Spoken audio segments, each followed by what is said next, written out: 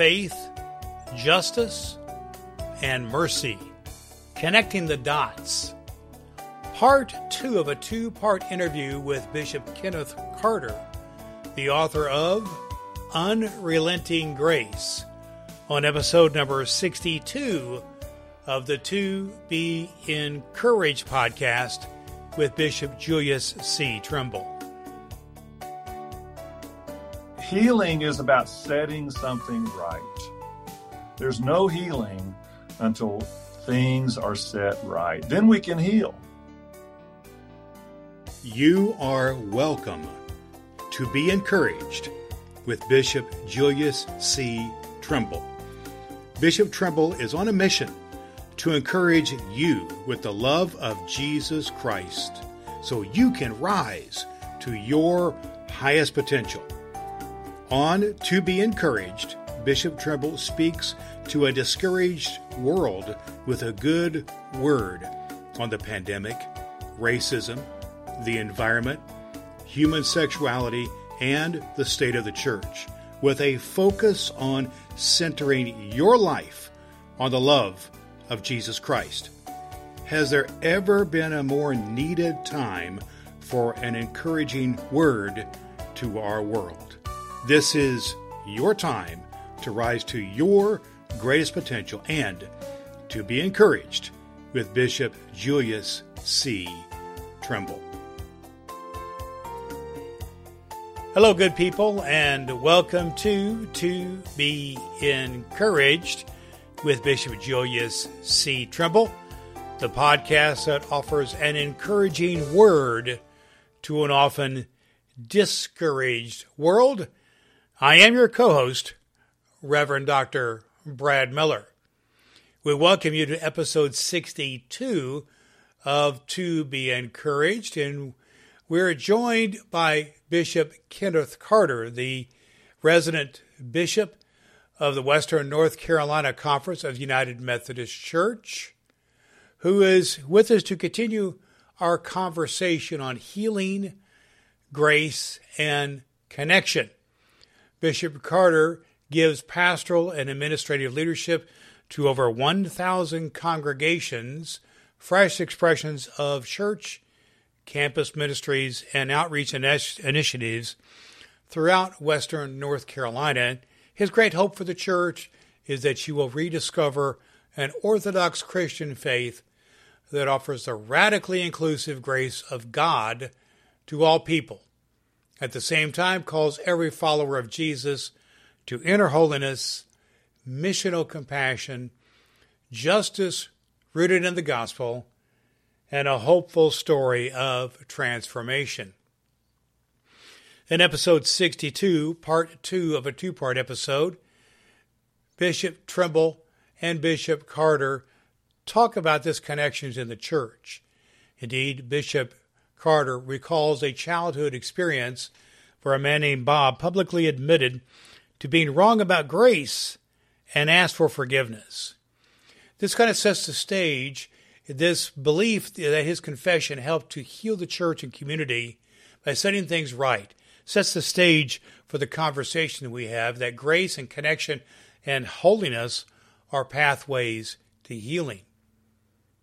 In the Bible, 1 Thessalonians 5 suggests that God has destined humans for salvation rather than wrath, and encourages the listeners to support and build each other up.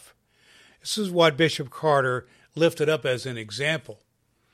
Bishop Carter and Bishop Trimble acknowledged the need for humility within the church. They share the teachings of Richard Rohr and others about humility and discuss how cultural and theological humility can be learned by following the example of Jesus Christ. They address the issue of racism, the need for anti-racism as a part of discipleship and sanctification. They recognize the difficulty of asking people to do more when they are exhausted, but emphasize the importance of taking on the work that has been avoided for a long time. They propose 3 ways to do this work: grace, connection, and holiness. And they emphasize the connection between justice, love, and mercy, and believe that mercy and justice go together and are necessary for each other.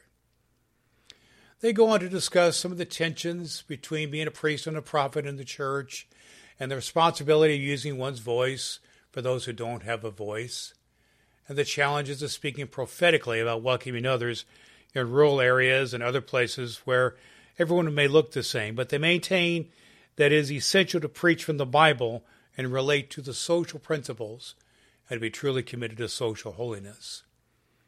Throughout this episode, Bishop Trimble and Bishop Carter emphasize the need for healing and encourage listeners to support one another. And they also note the importance of forgiveness and how it can lead to healing. This is an encouraging message for a discouraging world, and this episode is really a must-listen for those who want to do that and understand more, particularly about Bishop Carter's book, Unrelenting Grace. We pick up the conversation in progress between Bishop Carter, Bishop Trimble, and myself, Reverend Dr. Brad Miller. I've been thinking a lot recently, Bishop Carter alluded to it, but around our commitment, our strong commitment to transforming the world. We talk about making disciples for Jesus Christ, but it's to what end? And to that end is actually people are talking a lot about cancel culture, where we as Christians, we're supposed to be countercultural. So actually, what happened in Tennessee when the two elected officials were kicked out of the State House for breaking decorum, that was the charge. I think that's really a Wesleyan way of life. Maybe this is a season where we should be breaking more decorum. And Bishop Carter would know this better than me, but I think Wesley was outlawed from preaching in some pulpits when he started preaching out in the field. The charge was he was breaking decorum in essence. So Wesley broke decorum, and the Methodist movement grew. I'm really concerned in this season that we're not just episodic about our commitment to really social justice as a piece of social holiness. I know that's not the total meaning of social holiness. Social holiness also has to do with caring for one another. But we're episodic, and when George Floyd was killed, it's been some time now. And if you really notice how our commitment kind of dims over a period of time when it comes to social justice and literally transforming the world more towards the direction of beloved community. And I think this is a season for United Methodists and others, Christians and others who really want to see the world in a better place for our grandchildren, that we really can't press the mute button on our prophetic witness or our commitment to social holiness from the standpoint of, I'm United Methodist. I grew up in a Methodist church that was very Methodist in its worship, but it also was very committed to transforming the world. My pastor, who mentored me at March with Martin Luther King Jr. I was 13 when Martin Luther King Jr. came and spoke at our church. So while the message was, Brad, get ready for heaven, it also was, we need to interrupt some of the hell that people are experiencing right here on earth. And I grew up on the south side of Chicago, right down the street from my house. So I wanted Bishop Carter to say something about that in terms of the United Methodist way of life. Some of our pastors just have had a difficult time, and they said, Bishop, I met with them recently, a group of pastors saying, it's not as easy as you think, Bishop. From your chair, yes, maybe to speak prophetic, but when I'm speaking at a congregation in rural Indiana around welcoming the neighbor, and they say, well, everybody here kind of looks like us, it's not quite easy. And my response is that's why we preach from the Bible, and that's why we relate to our social principles and who we are as Methodists. But it's easier said than done. Right. Well, thank you, Bishop Trimble. I would say, a part of the genesis of this book was a talk I gave as I was leaving Florida. and it was about the idea that we're on the way to a better church. And during my 10 and a half years in Florida, we experienced the murder of Trayvon Martin. We had a church which had Anglos and African Americans in Sanford. We had the Pulse murders. We had Parkland.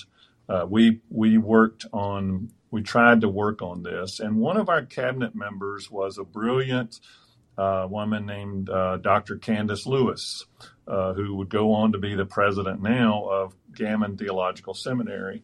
And she said to me one time, and I would say she was kind of my teacher along the way. She said, if we don't do this, we leave it for someone else later to have to do.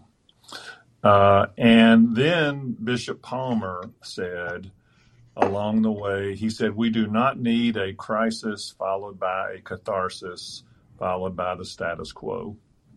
My God. And so we really trying to keep this before people. And my language has been anti-racism as discipleship and sanctification.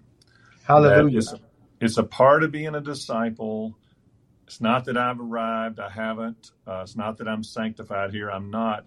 But it is a part of that. It's also a part of being a healthy church, that we cannot be a healthy church or a healthy people if we are racist. And so the challenge is that we are asking people to do more when they're exhausted, when they're saying to us, I can't do as much as I've been doing. I'm exhausted, etc. But we're asking them to do more. We're asking them to take on a work that we've avoided for a long time. And I do talk about this in the book. The two unfinished pieces of work on the way to a better church are the response to racism and not singling out one group of people for discrimination, LGBTQ persons.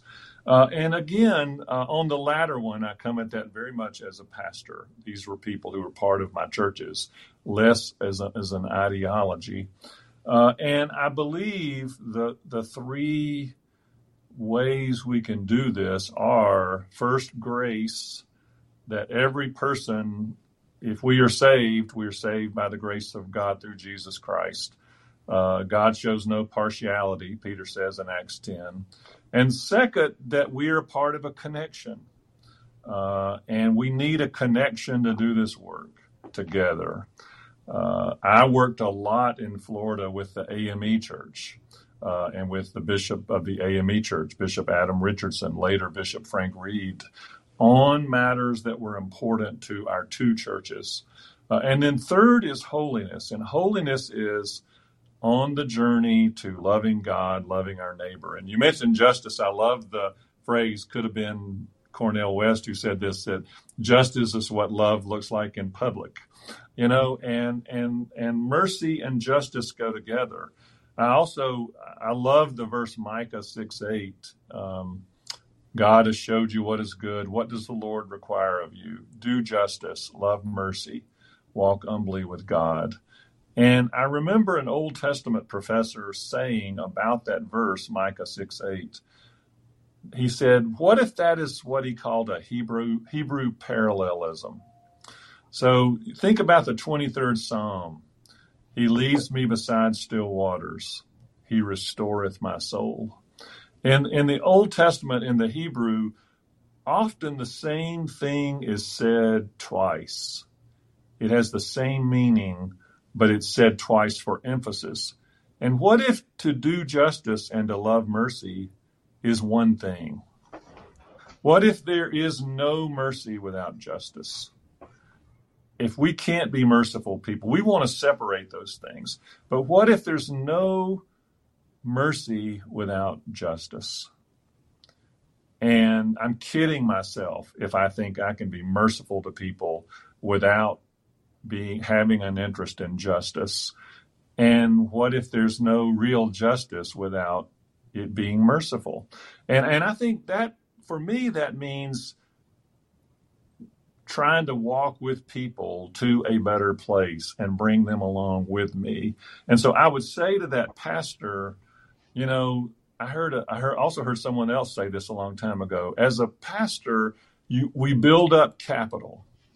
That's the priestly part of being a pastor. We build up capital, and the thing is, we don't use that for ourselves. We use it for someone who needs us to use it for them. And so I realize it makes people uncomfortable, or we lose some of that capital, but we're called to spend it for people who don't have the voice that we have. That's why we have a voice in a pulpit. And I think and so that's the tension of being a priest and being a prophet. And I think we've avoided a lot of that in the past, and now that's our work to do. Yeah. One of the things you address towards the end of your book, and that's the whole thing of the whole process of healing Right. in the body, and the body as the body of Christ, and we've got a lot of Right. we've got a lot of hurt, we've got a lot of pain in our church, and Right. and what you've Right. described there, the grace can lead to healing. But can you say a word about that, in particular, maybe where you've witnessed churches or clergy or situations? Give us another example of where some healing of the body has taken place in the midst of all this angst we're under. Yeah, well, I'll remember an experience from when I was a boy. This is not in the book, but I actually wrote an upper room devotional about this, which someone told me that upper room devotional would be read by a lot more people than would ever read my books. And so there was a man named Bob who was a member of our church, and we had Sunday morning and Sunday evening services. So this would have been about 1967. So you remember, Bishop Trimble, what that time was in the Deep South. And 1967, I was about 10. And we had Sunday morning service, Sunday school, we had Sunday afternoon youth, and then a Sunday evening service. And at the end of the Sunday evening service, there were about 75 of us there. And the pastor asked at the end of the service, does anyone have anything they would like to say for the good of the church? And as a boy, I was always praying that nobody would say anything, because we'd been there a long time that Sunday. We'd been there Sunday morning, Sunday evening. And his name was Bob Jeffords. And Bob said, I've got something to say. He said, he looked around at everybody, and he was a mild-mannered guy. He was a Keebler cookie salesman. And he said, I've got something to say. He said, I just want you all to know that I recognize I have been all wrong about race. And he said, I have been all wrong about it. And he said, I have asked God to forgive me. And then he looked around at everybody and he said, if God is speaking to you about this, I would encourage you to ask God to forgive you. And that was all he said. Now, this was in South Georgia in 1967. Now, why do I share that narrative? That's been a long time ago. That's been 50 years ago. But I remember it. And we forget a lot of things. But I would say he was healing that body that evening. I've had broken bones. I've had a broken shoulder. I've had a ruptured tendon in my leg. Healing is about setting something right. There's no healing until things are set right. Then we can heal. And that's what he was doing, I realize, with our church. He was setting things right. And that's a part of the healing I do believe that grace, connection, and holiness are our pathways to healing. And we all need healing. We've all been broken in some way, some more than others. And so that's really where the book leads to. People are in churches and some of their friends have left, or they cannot go back to the church that was their church, and they're somewhat lost. People retired and they didn't have celebrations to honor them. There were deaths in families. We didn't have memorial service. We didn't have a service for people in my own family, a couple of them. All these losses. And I think how we are healing these losses. And, Jesus was a healer. That was the main thing he did. And people were interested in his teaching, usually because he healed people. Like in John 9, he heals the man who was born blind, and then he teaches, I'm the light of the world.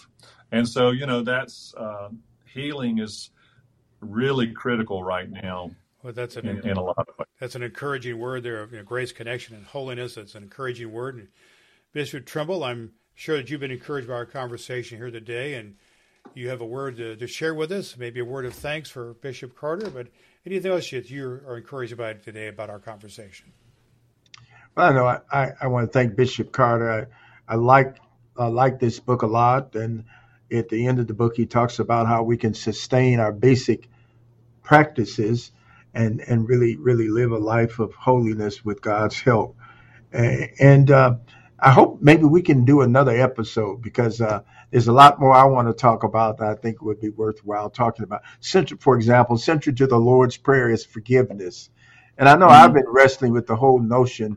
My anger has been probably at its highest peak because of misinformation. Now, maybe it's just in Indiana. Maybe it's central to Indiana. It might not be happening the rest of the world. But through this whole disaffiliation process, early on and then kind of midway through, I just discovered I didn't realize there was so much misinformation that people were consumed and were consuming, and it just made me. I feel like I was losing my capacity for humility, and I was being robbed of something in terms of my own spiritual discipline. So I know that central to the Lord's Prayer is forgiveness, and you talk about this as well. But I just want to say thank you to Ken and extend an invitation maybe for another conversation that we can. I would be honored. Yeah, thank you both. That we can explore. I think someone in a conversation recently, Brad, talked about what does the church need. And I said, well, one of the things I think we really need, and Richard Rohr talks about this as well, is we Christians really need to find a way to re-embrace humility. And I know sometimes I can be guilty of maybe a religious arrogance, if you will. And I think we really need to find humility, cultural humility, theological humility. And I think we can do that by following the example of Jesus Christ. Amen. Brad, let me close with a reading from 1 Thessalonians, the 5th chapter. For God has destined us not for wrath, but for obtaining salvation through our Lord Jesus Christ, the one who died for us, so that whether we are awake or asleep, we may live with him. Therefore, encourage one another, build up each other, as indeed you are doing. My brother and friend, Bishop Ken Carter, you have encouraged us not just with unrelenting grace, but with your witness over these many years as a pastor and as a leader in the United Methodist Church and in ecumenical circles. And we just want to encourage you as you continue in your witness. Thank you. Somebody might listen to this podcast, Brad, as they've done in the past, and be looking for a sign. And we just want to say that Jesus loves you. That won't be voted on at our general conference or any place else. That's unrefutable, can't be overturned by the Supreme Court or the Judicial Council. Jesus loves you. This I know, for the Bible tells us so. Amen. What a great way for us to conclude together that Jesus loves us. This has been the To Be Encouraged podcast with Bishop Julius C. Trimble. Our special guest today has been Bishop Ken Carter from Western North Carolina. I'm Reverend Dr. Brad Miller. We thank you for joining us on the podcast, which offers an encouraging word to an often discouraged world. An incredible conversation between Bishop Kenneth Carter, Bishop Julius Trimble, and myself, Reverend Dr. Brad Miller, which emphasizes this connection, this need for grace. Unrelenting grace, as Bishop Carter says. A few takeaways from our discussion here today. One is that healing is a crucial element in Christianity, and it requires grace, connection, and holiness. And as Christians, we must commit to embracing grace, connecting with others, and striving for holiness in our lives and in our churches. The second thing is that racism and exclusivity cannot coexist in a healthy church. Anti-racism work is essential for discipleship and sanctification for Christians, and the inclusion of LGBTQ plus individuals is necessary for building an inclusive church. Number 3, we can learn from Jesus' example of humility, cultural humility, theological humility, and by following the footsteps of Jesus, we can avoid religious arrogance and prioritize the collective good. And number 4, that transformation and social justice need to be at the forefront of Christian work. And as Christians, we must be willing to speak prophetically and challenge societal norms to build the beloved community. We must focus on transforming the world, not merely conforming to it, and prioritize social holiness above all else.